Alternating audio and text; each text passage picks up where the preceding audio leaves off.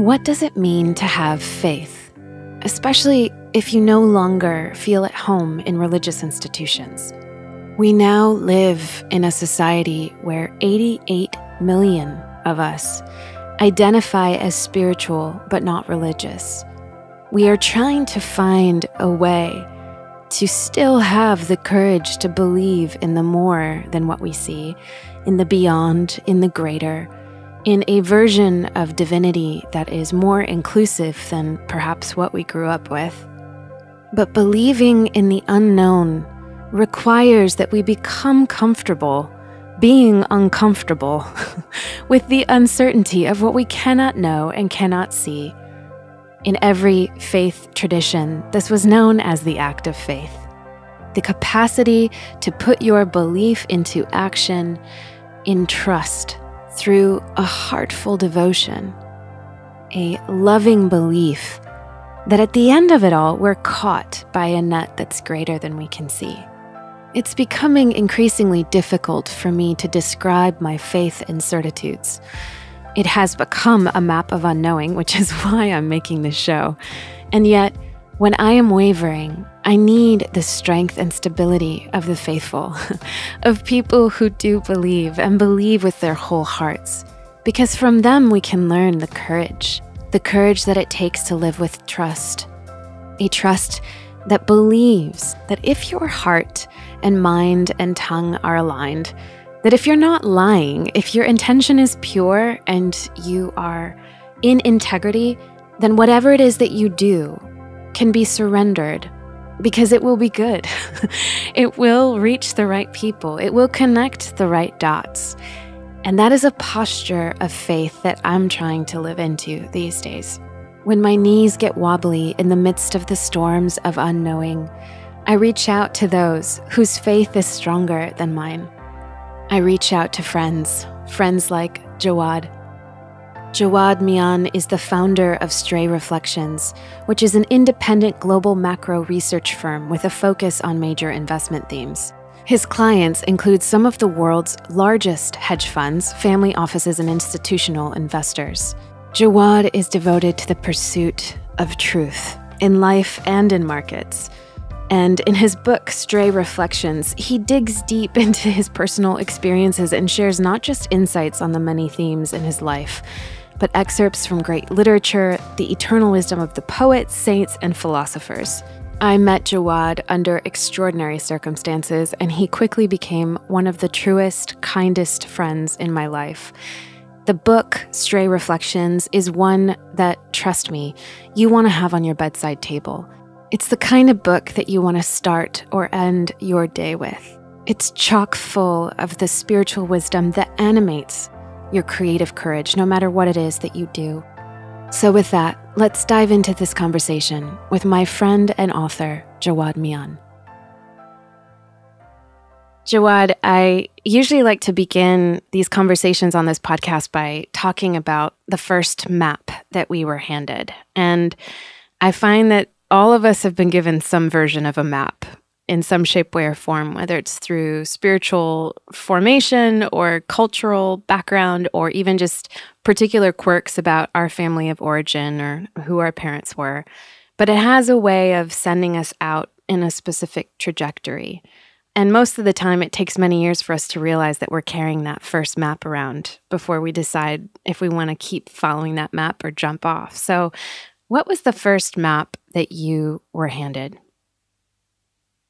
Tony Robbins asked this question: whose love did you crave growing up? And for me, it was my father. And it was him because he was very busy, an entrepreneur. And when we'd come back from school, he'd be at work. When he'd come back from work, we'd be asleep. When we'd go to school, he'd be asleep. So we just wouldn't see him until the Friday, which was the weekend for us. And so we didn't have like a very friendly relationship with him. He was around and he was very supportive and got a very nice upbringing. But I certainly craved his love. And I learned through that perhaps a lot of my striving in my 20s, even during my university years of just trying to like get through university and start working, was to perhaps speak to him in his language of like success and achievement and career. and being very ambitious was very much inspired by just looking at him. I used to love how hard he was working and the social stuff that he was doing for the community as well. And he was very inspirational for me. And I think the map originally was certainly to be very successful in material terms so that I can get that recognition from my dad that, hey, Jawad, you did good, you know? And I haven't gotten that yet. And I think some way through my life, that map even tore apart and set me off in a very completely different journey. Well, I want to ask you about that because I think these moments of rupture have to be named, to be seen and recognized so that hopefully in our lives when other ruptures occur, we remember that there was a whole new map that caught us underneath that falling through or that rupture or that break. So talk to us about this redirection that happened in your life. And you write about it in your book, Stray Reflections. And I just chuckled so hard when you were like, I'm going to be a doctor. And then it's like, nope, I'm going to be, and I don't want to give it away, but I'll let you share a bit of that journey that you made throughout your life as you were figuring out your vocation. Yeah. So again, touching to our earlier theme, my dad wanted me to be a doctor because there was no doctor in our family. And I was the smart one amongst the brothers. And then that idea flopped. So I'm like, okay, fine, let me be a lawyer. That was the discussion amongst the family group. And my dad was like, okay, fine, go pursue law. And I was like, fine, I'll be the next prime minister of Pakistan. That was the idea. And I'm like, oh, I don't want to do that anymore. And then found my way, veering into finance and then now writing. And that was, I think, part of that map originally, right? And I think the rupture you're talking about, for me, wasn't so clear. It was a very gradual process, but it certainly began as I've found, interestingly, these beginning with either death or birth. And in my case, it was the death of my grandfather. And he passed away, and he was a very spiritual being. Like I always remember him wearing white clothes with white beard, beaming, shining, glowing. Everybody loved him, very soft-spoken, very kind. And when he passed away in 2005, it was as though all the blessings that were in the family were like stripped away. And then I found also is very common, at least culturally, when the elder goes away, there's some sort of beautiful essence that's lacking, that's missing. And it's not that he was wealthy; he wasn't. He was an accountant in the army, but there was a lot of infighting within the family after he passed away. And my dad was really hurt through that, And I was struggling with this question. My grandfather has 11 children. Why is not a single one like him? And it was such an obvious, stark difference between my grandfather and each of his children, who were all worldly in their aspirations, in their activities. Not a single one was a model of him. And so I then went on this journey to learn more about him. For 2-3 years, I would travel to Pakistan, spend time with my grandmother, family members, interviewing them to understand more and more about him. And it took me a while to really crack the code as to what made him different, because they would always tell me these attributes that were very common in elders and folks of the spiritual kind. And then eventually I stumbled upon very specifically what it was about him that differentiated him and gave him that essence. And that's what set me on this other path, the spiritual path per se. Not lessening in my ambition, that was the fear that you'd lose your edge or you'd lose your ambition. Yeah. But it was certainly that. It was just shift from purely thinking about the world in material terms to thinking about it in spiritual terms. And what is my primary mode of engaging with it? Wow. That's such a shift from how you perceive reality and our role in it. I mean, it's like you didn't just shift your map. It's like you shifted worlds and a new map as well, So many people, address the title of this podcast when I share that I have a podcast called Unknowing, and as the gateway to possibility. And I use this as a shorthand for both spiritual and creative growth happens this way, of letting go of who we were or what we knew in order to make room for who we could be.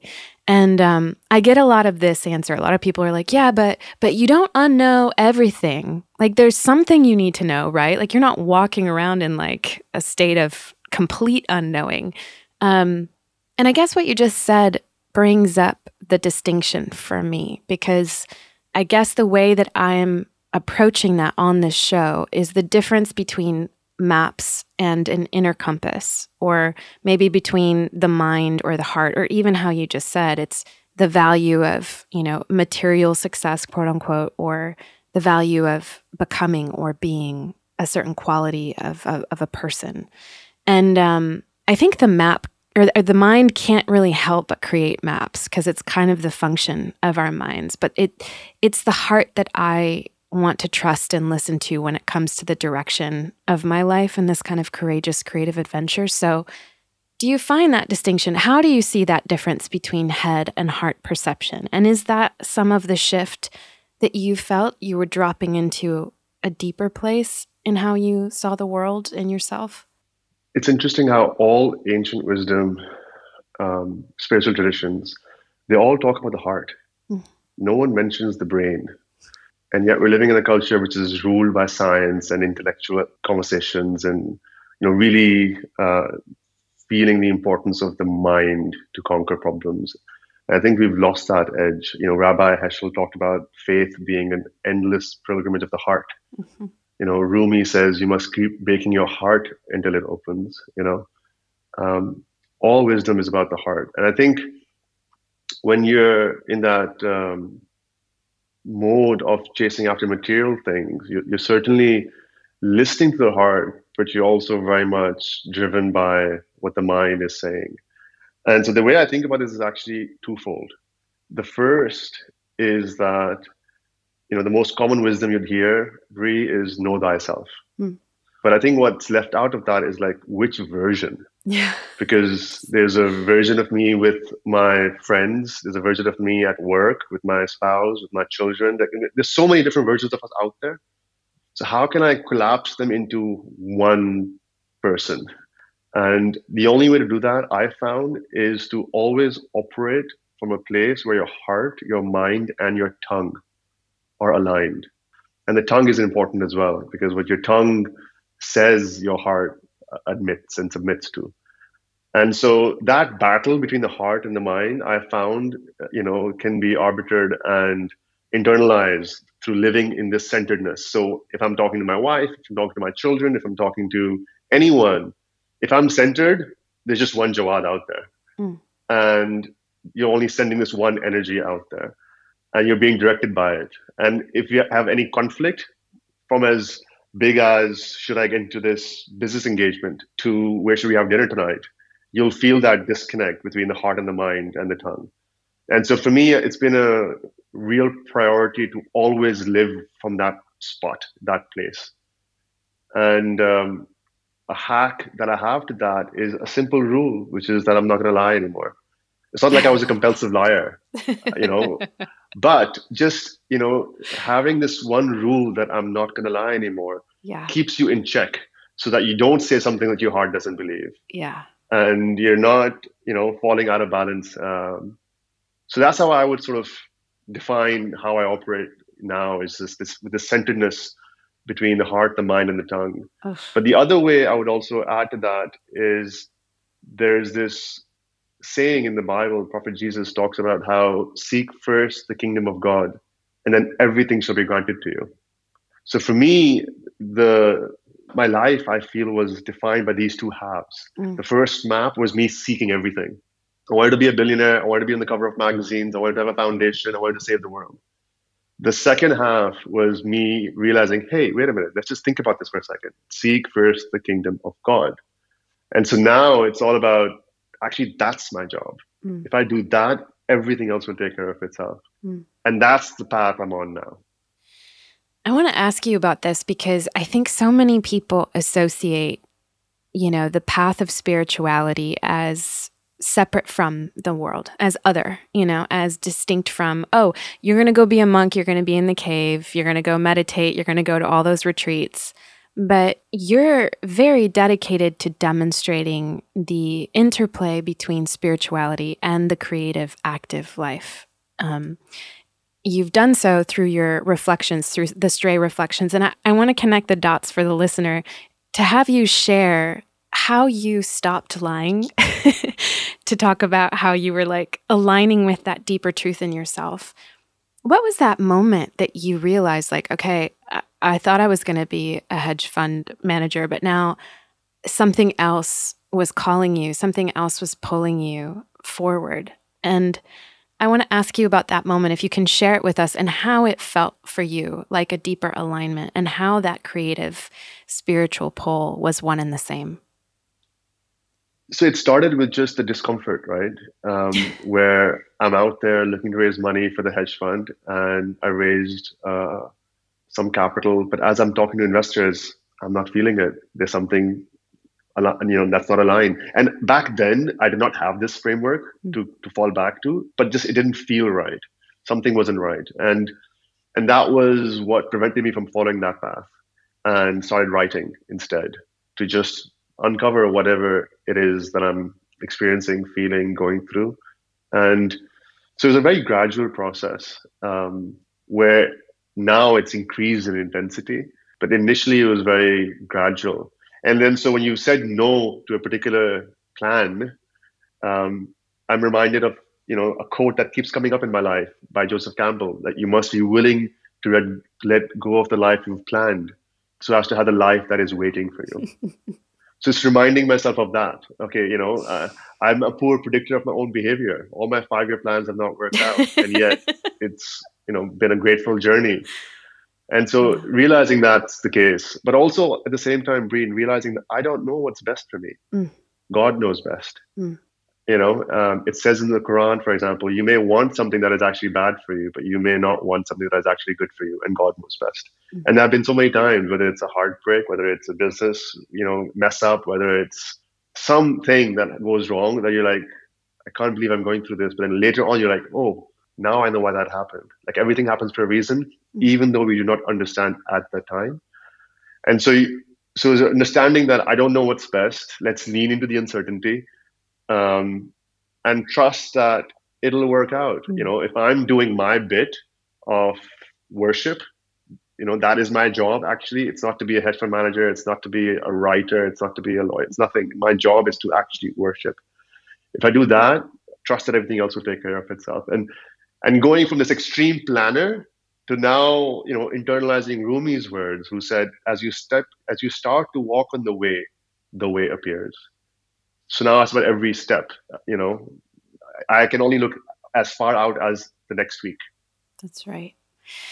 And there's something in what you just said that I want to touch upon, which is true for my own experience. When you said the word worship, I mean, what came to my mind was this idea of self-emptying. It's like this pouring out of the essence of oneself in love and gratitude. And you write in your book, you say, make something of your life, not for yourself, but for everyone else. So we make something of our lives, not for ourselves, but for everyone else. And this connects for me, this relationship between how you describe worship and how I experience it, which is self-emptying, but it's also for me the creative impetus. It's almost like the idea, which is very popular in a lot of spiritual writing, of like, if you want to find your life, you have to lose it. If you want to live, you have to die. And you write, you say, it is what we give that counts. And I want to connect this idea with another one of your reflections, which actually comes right after, about having the courage to stop living other people's lives. And as I sit here very much in the season of unknowing with this podcast, and I do music and I'm doing all these crazy things, a lot of people kind of look at this, creative hurricane, and they're like, why don't you just pick one thing? Why don't you just do one of these things? And I suppose it comes back for me with what you said about it's what we give that counts, because there is so much that I want to give, and there's so many different expressions for that, right? And I find I'm actually in my healthiest alignment as a human being, and spiritually and in an embodied way, when all of these different things are humming, because it's almost like having those many expressions allows me to be single-hearted and not identified with one too much. Like you even just said, my job is not to be a writer, right? So I want to ask you, do you believe that this idea of make something of yourself for others, the ways in which we have interpreted that in our society as needing to be a singular vocational identity, like my name is Jawad, I am a writer, or I am Bree, I'm a musician podcaster, is that part of why we suffer so much? Is because we're attaching all this pressure on these vocational expressions. Like if we were to practice like I am a many, I am a chord expressing itself over time or unfolding in melody, I wonder if we would feel so threatened or lost when life redirects us on a different path. So what are your thoughts on that kind of vocational pressure?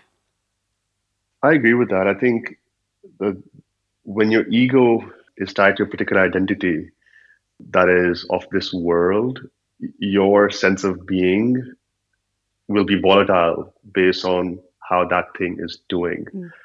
And so I think it's more important to have it centered in something that is, everlasting. And so for me, that was one of the greatest liberations, was to not identify myself as a hedge fund persona, to let go of that ego identity battle of what am I, and not feel uncomfortable in gatherings, And so for me, I feel like faith is my center now, right? So that for me is my identity, is my faith.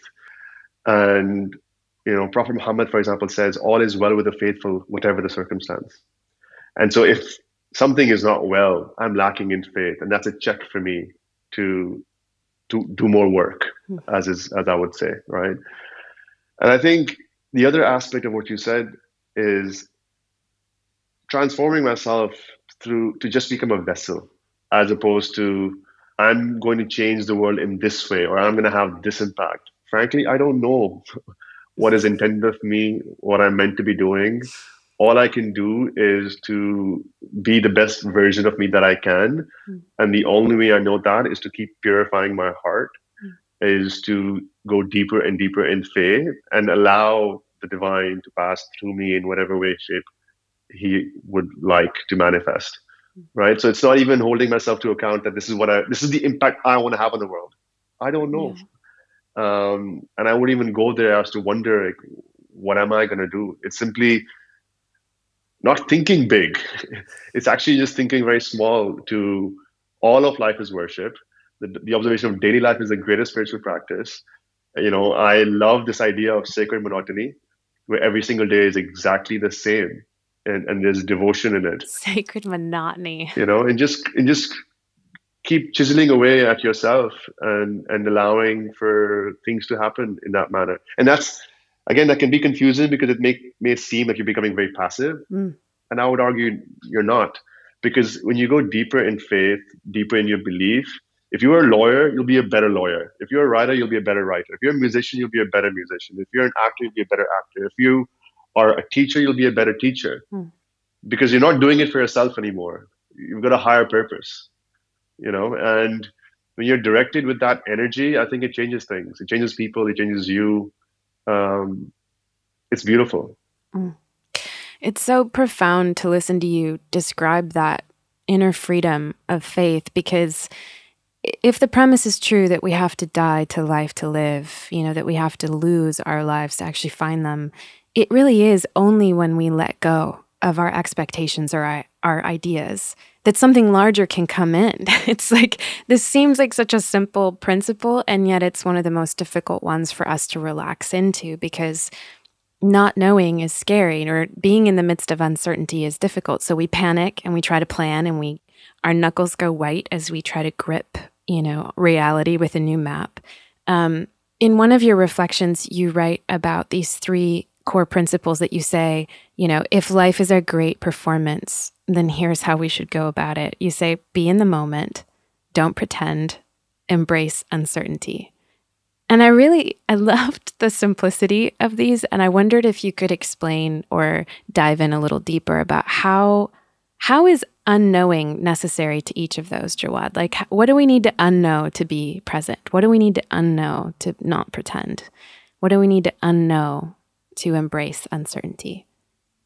I think the first thing is to just know that you're not in control. Wait, what? What? I'm not? Is just to surrender. Yeah. There's this great paradox, right, where there's freedom in surrendering. Yeah. And, I think there's, again, like I go back to my own life and how this old version of me was just me doing. And I was very goals oriented, and anything that would get me closer to the goal would make me happy. Anything that would take me away from the goal would make me sad. If I'd fall down, I'd pick myself up, dust off, keep going. To now realizing, actually, I'm not alone. I'm not living goals oriented anymore. I'm living more values oriented. Instead of looking at the future all the time, I'm looking at the present. So when you say be in the moment, again, Prophet Muhammad said about how when you wake up in the morning, don't expect to see the evening. When you go to bed at night, don't expect to see the morning. And that is a very intentional way of living. And that creates magic, in my opinion. When you have that thought, center of mind, every conversation matters. Every step matters. And I think that's where the conviction, the belief deepens further and further. And you're okay with knowing that I don't know what's best. I've surrendered and trusting the path, right? As you start to walk in the way appears. And I think what we struggle with, especially when we are working with our minds more than our heart, is the surrender aspect. Oof. It's very difficult for people to surrender. And sometimes you're forced by circumstances. Like, you could be in a job that you want to quit, but you're not quitting, and then something will happen, and all of a sudden you're forced to confront that decision, and you've been fired.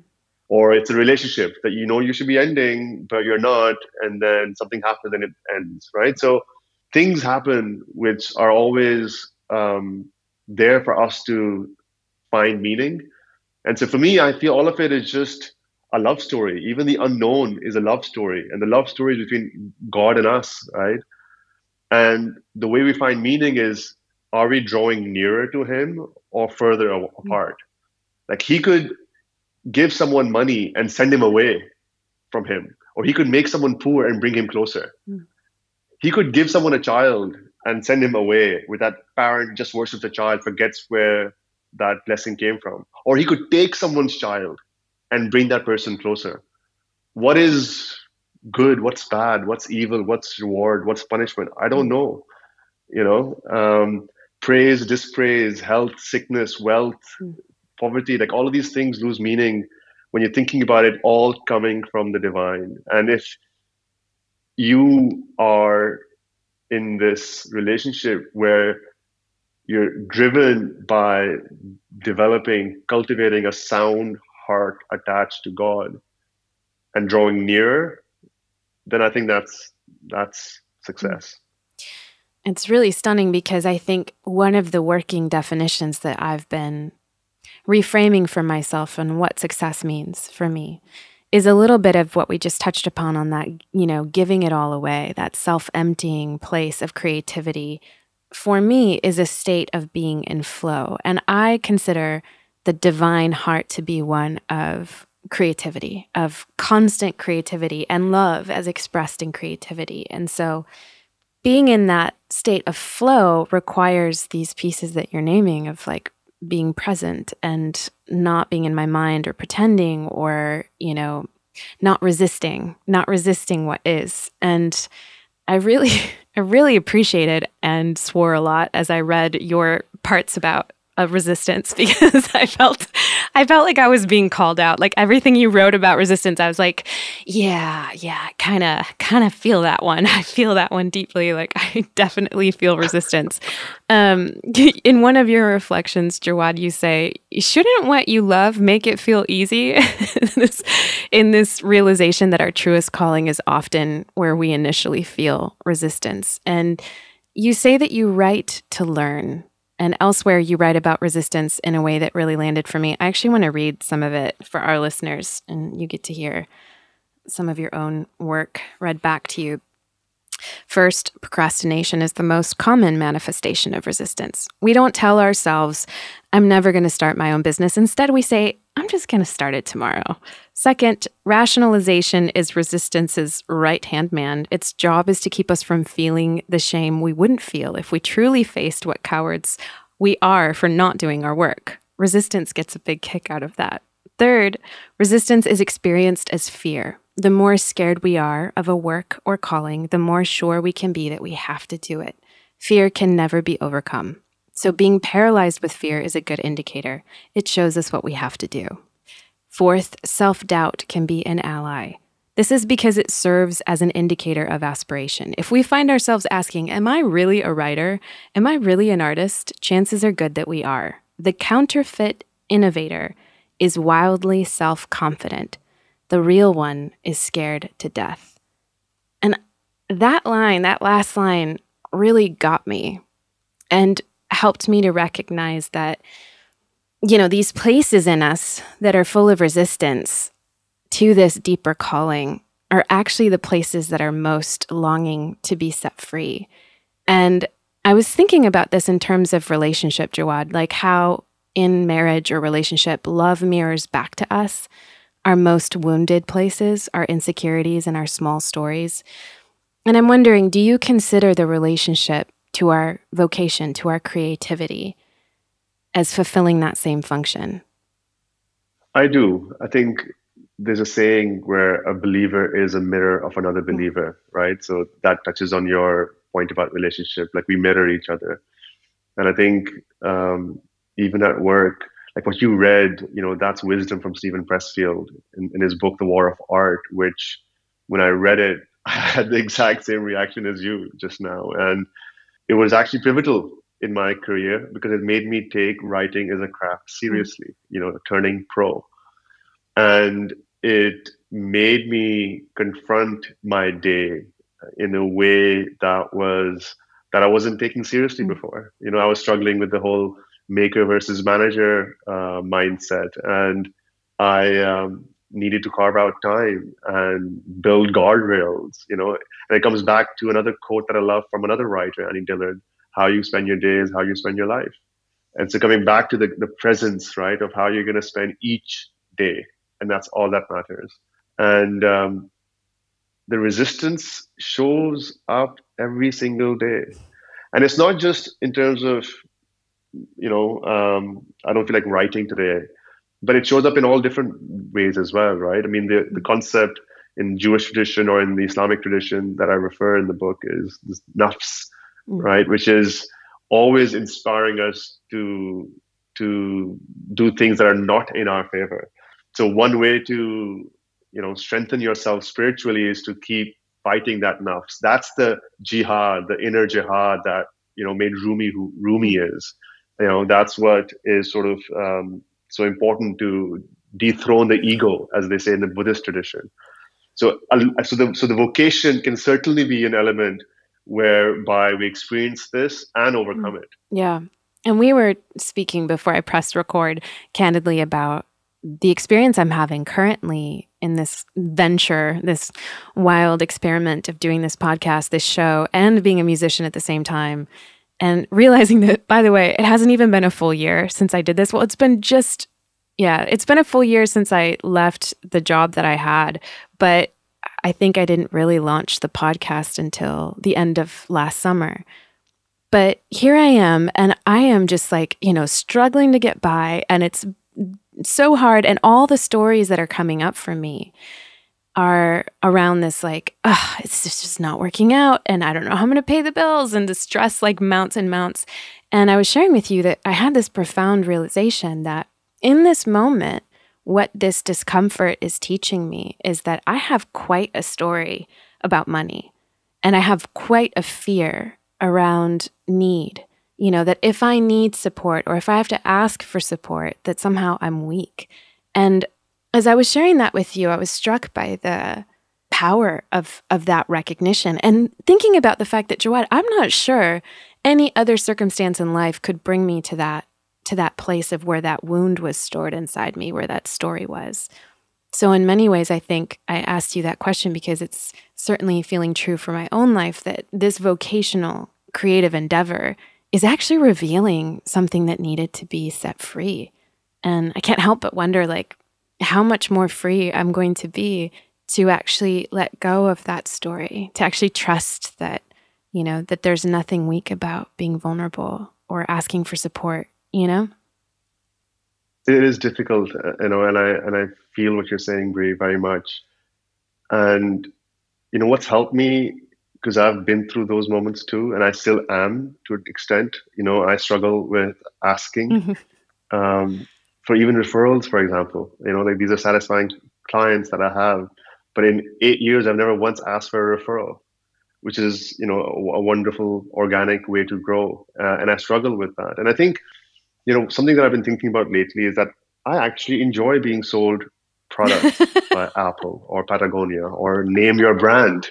You enjoy it, like you actually can see an advertisement and like it for the creativity and the utility you'll get out of consuming the product. Yet when it comes to what we do and trying to market that or ask to support that, we shy away. And something that I've been struggling with is that self-doubt part, which can at an extreme become self-sabotage. And one thing that's helping me with that lately touches into something you said earlier, which is that whenever I experience self-doubt now, I realize I'm experiencing that because I'm still identifying with the self, and I need to let go of that self. And the poet Allama Iqbal says, lose yourself and run to God. Strengthened by God, return to yourself. And I think, so whenever I find myself in moments of self-doubt or where I can't make the ask, I remind myself that, I got to lose that self. That's what's, creating these feelings of being vulnerable, or the ego that prevents you from asking or doing what's right in that moment. And it's so important because I think it is, to your point, helps in spiritual development, emotional development, and just, being able to do things that are right for you and what you do. Yeah, yeah.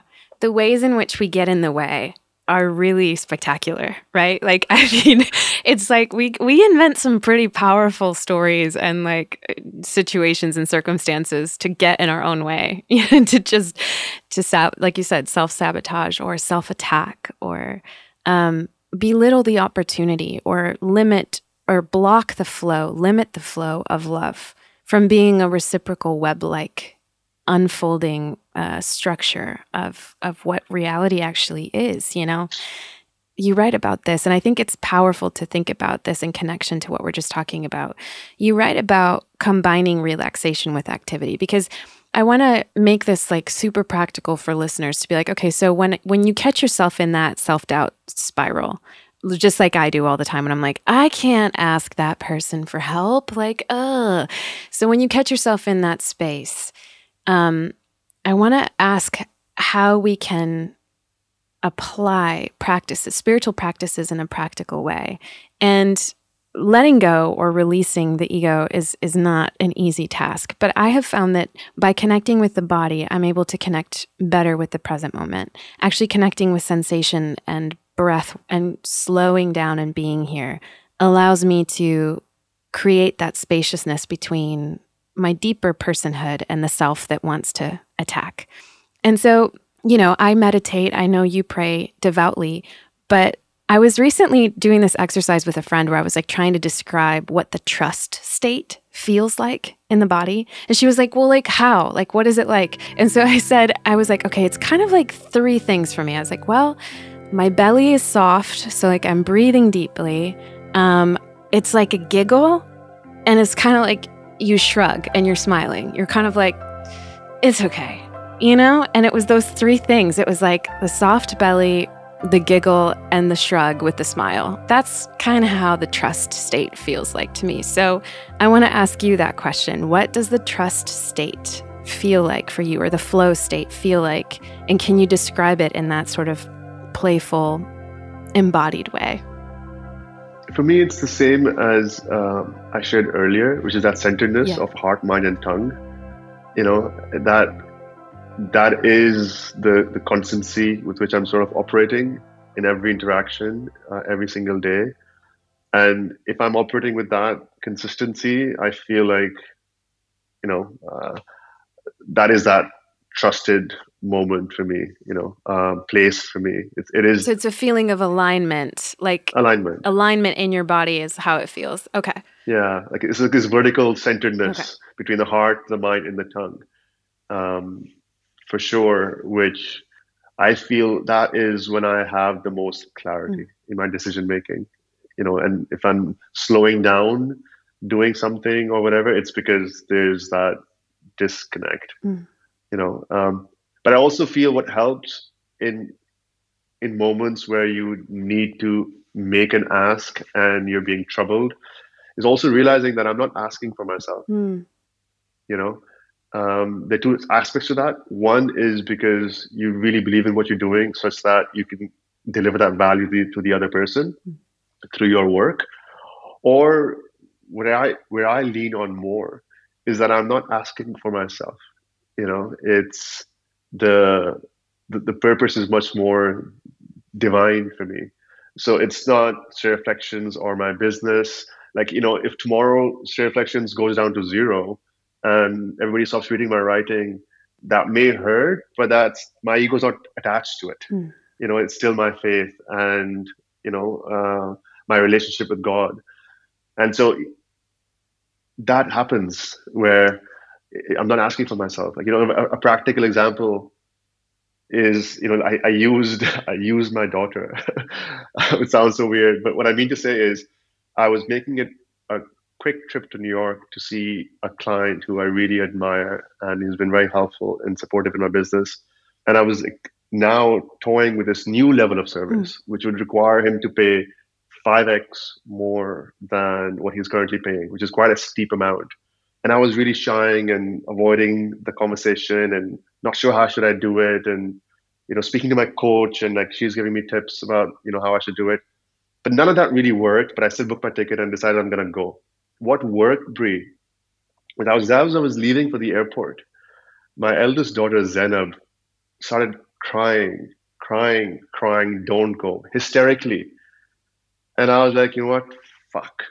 If I'm going to New York because I've made Zainab cry this much, there's no bloody way I'm coming back without making that ask. Yes. So when I was having that breakfast,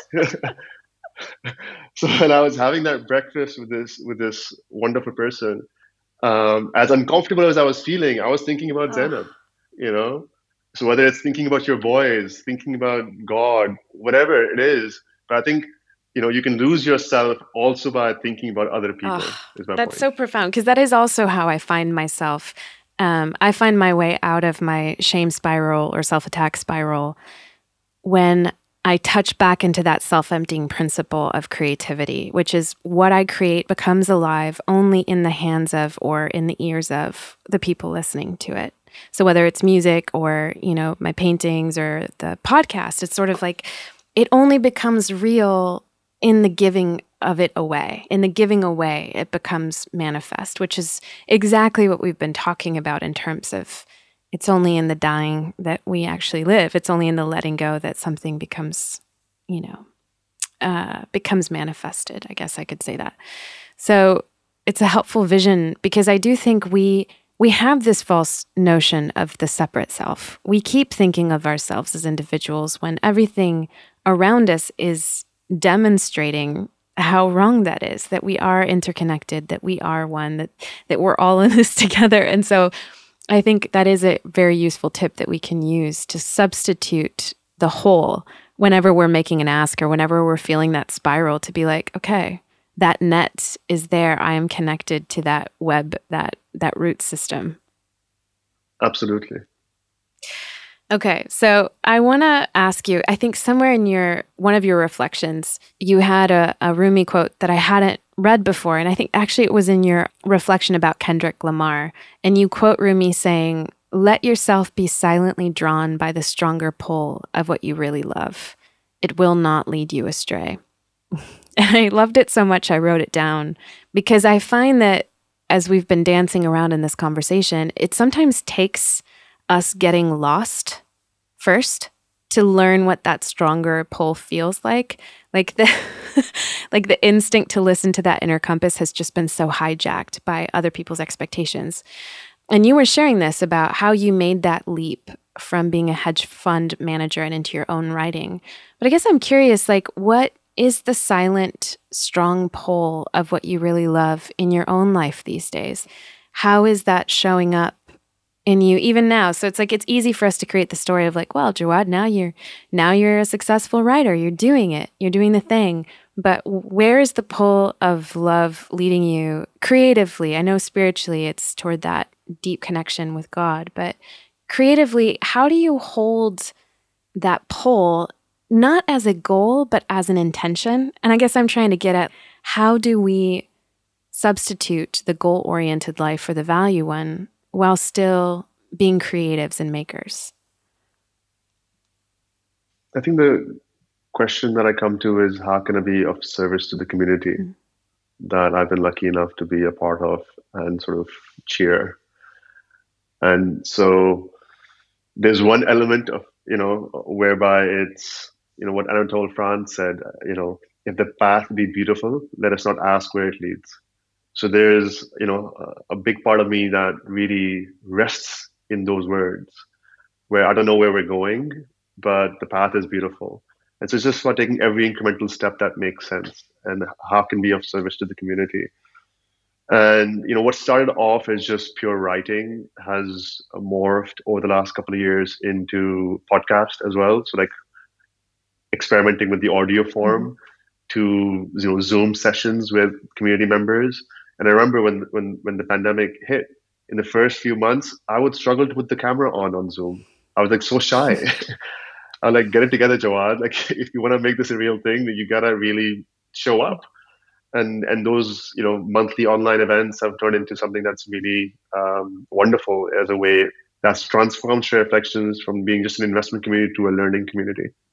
And now that sort of we reached like sort of the end of the pandemic in a way, I'm excited about events again, and we're doing in-person dinners, which I'm excited about. And I think a question that I had in mind was like, what would be our event strategy for 2022? And I realized, it's going to be more intimate. What I'm more interested in are deep, meaningful conversations in an intimate setting. So how can I create that? How can I have conversations that are beyond just markets and figuring out what's happening in the world, which is important, but also how can we all be better versions of ourselves? So I find my mind, my interest moving towards content that is not investment related as much. That is what I do, and that's what people pay to, for our research. That's what they pay for, and so that's always going to be a focus. But in terms of where can I provide more value, I feel like it's in these other realms, whether it's parenting, whether it's relationships, whether it's limiting beliefs, or other teachers like Baron Katie or whatever, like, just trying to think of other disciplines that we can introduce to the community. So I find myself moving that direction. I can't see it clearly yet, but that's what I'm being pulled towards for sure.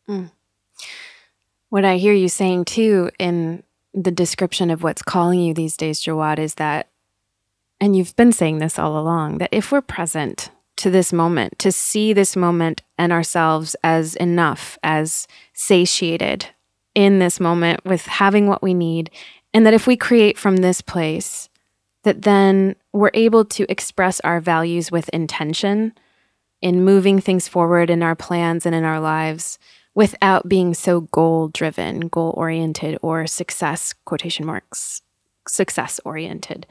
And this reminds me of a conversation that we once had over dinner with friends where you challenged those of us who were sitting by you to describe our essence's resting state. Do you remember this? And you kind of set a challenge for that. And I wondered if you could retell that challenge and how that's an invitation for us to just be present and aware.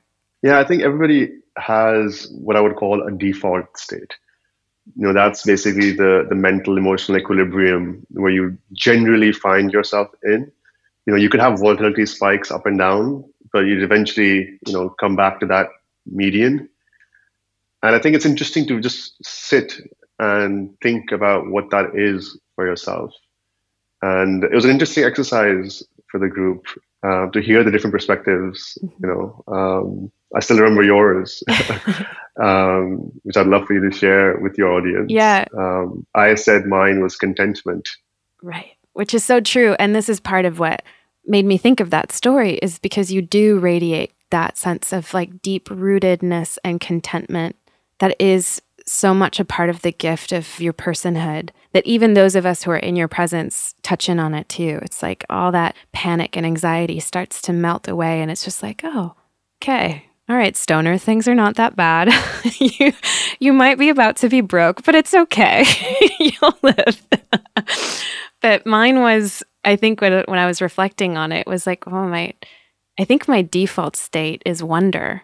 It's just this, when I'm really present, I can't help but be deeply in love with everything that's around me and sort of thunderstruck by it, really. I find that beauty is the portal through which I most often experience God. And maybe that's why I'm so attracted to creativity and creative endeavors, is because beauty, not just expressed as an aesthetic value, but as the thread that runs through everything, the things that most move us in this life, which are everywhere. It can be a piece of trash. It can be, the way that a breeze hits a particular tree in a moment, or I was just recently stuck in an airport for 5 hours on a long layover, which seriously, long layovers are just not worth it. I don't know why I keep buying the cheap ticket with the long layover. It's just, don't do it. Don't do it. But I was trying to make a practice because I was losing my mind sitting there in Midway. And I was making a practice to like listen for how people laugh and like the timbre and texture of people's laughter. And I don't know, it took my breath away. Like when I really started listening for it, it felt like I was like listening for chimes, or, it's like, it's not that hard for us to realize that the cathedral of the present moment is always there. It's just whether or not we're humble enough to kneel at it, So I think what's beautiful about what you're saying, Bree, is that life and creativity can become a devotional act. Yeah. So it's taking one step further from just intention to actually devotion. It's actually a word that I miss in our language. We don't talk about that. We don't use the word devotion anymore. Agreed. It could be devoted to a husband, devoted to a calling, devotion to God. But, I feel lucky that I've found something that I can do for the rest of my life. I'm devoted to this craft, whatever shape it takes, I don't know. But when I was feeling very anxious in my journey at one point, my mentor said to me, Jawad, relax. You're doing the one thing that you'll probably do for the rest of your life. You have plenty of time to figure it out. And when you take that longitudinal, devotional commitment approach to your work, and I feel that intention, you're blessed, I think, with the divine to support you in your efforts. That is such a moving perspective, not only for myself, but for all of us who are listening to, if we can find that centered place where we're not lying, like you said, where our hearts and our tongue and our minds become one, whatever it is that we can vocationally do from that place is a lifelong story. It's a lifelong song of devotion.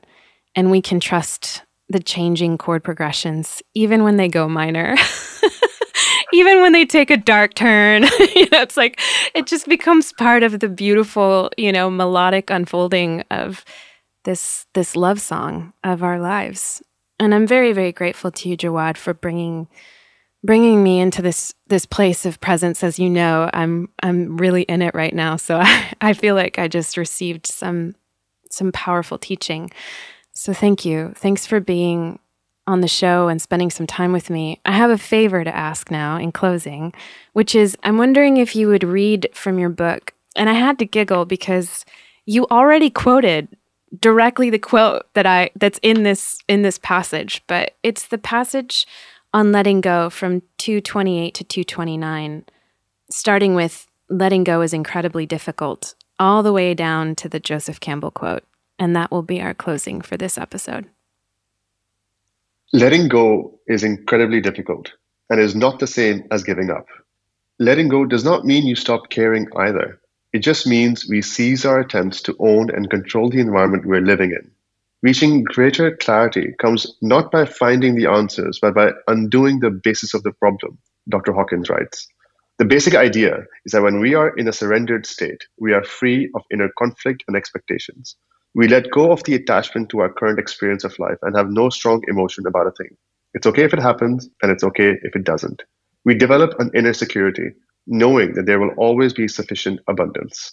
For me, that comes from my faith.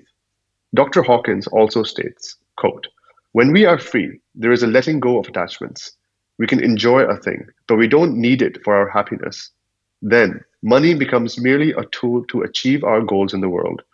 In this state of acceptance, there is the feeling that nothing needs to be changed. Everything is perfect and beautiful the way it is. There's a decreased preoccupation with doing and a growing focus on being, which allows us to experience the basic nature of the universe, which, it will be discovered, is to manifest the greatest good possible in a situation. End quote. This is why letting go has frequently been called getting present. In the process of letting go, we are no longer emotionally or psychologically invested in a thing, an idea, a goal, a position. As we learn to examine the feelings and ask from where they come, we can then let go of them. Thus, we regain our freedom, which also means we can be more present. And perhaps we'll then notice the trees in the winter, how they're experts at letting things go.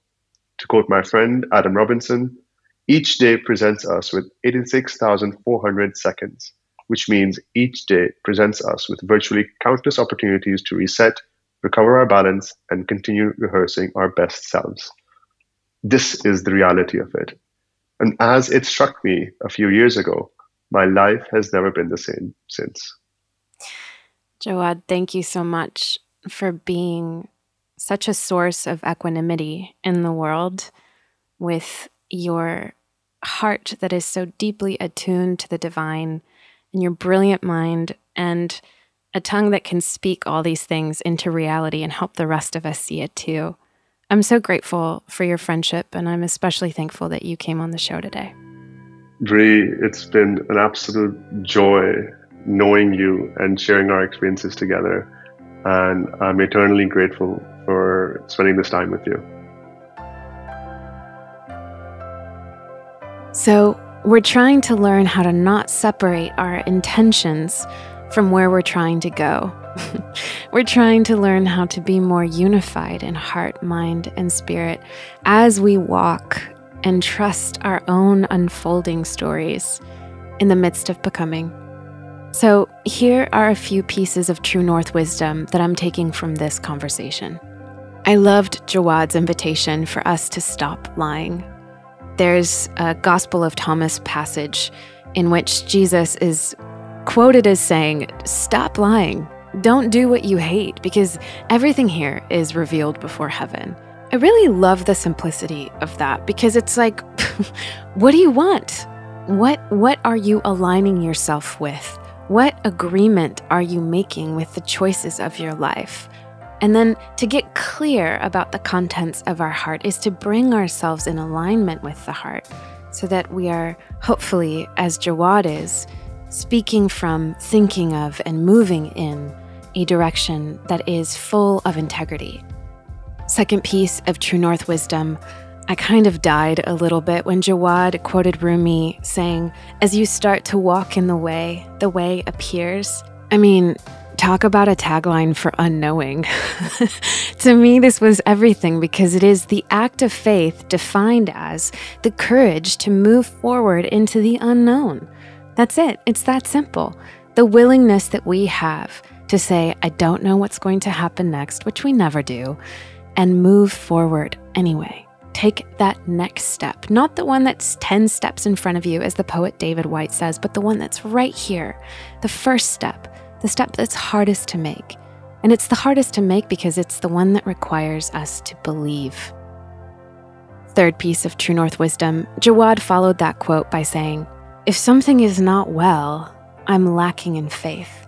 So look, maybe your faith, like mine, has gone through a metamorphosis. It's not the same. It doesn't It doesn't have the same terminology that it once did.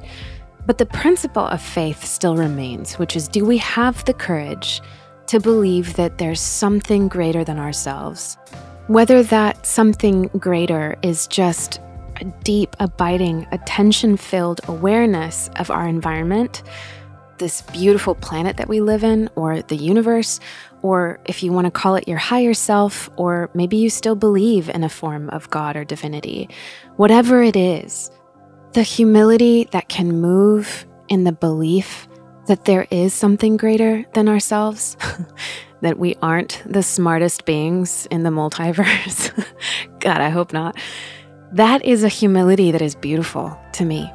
It inspires courage. It inspires me to create.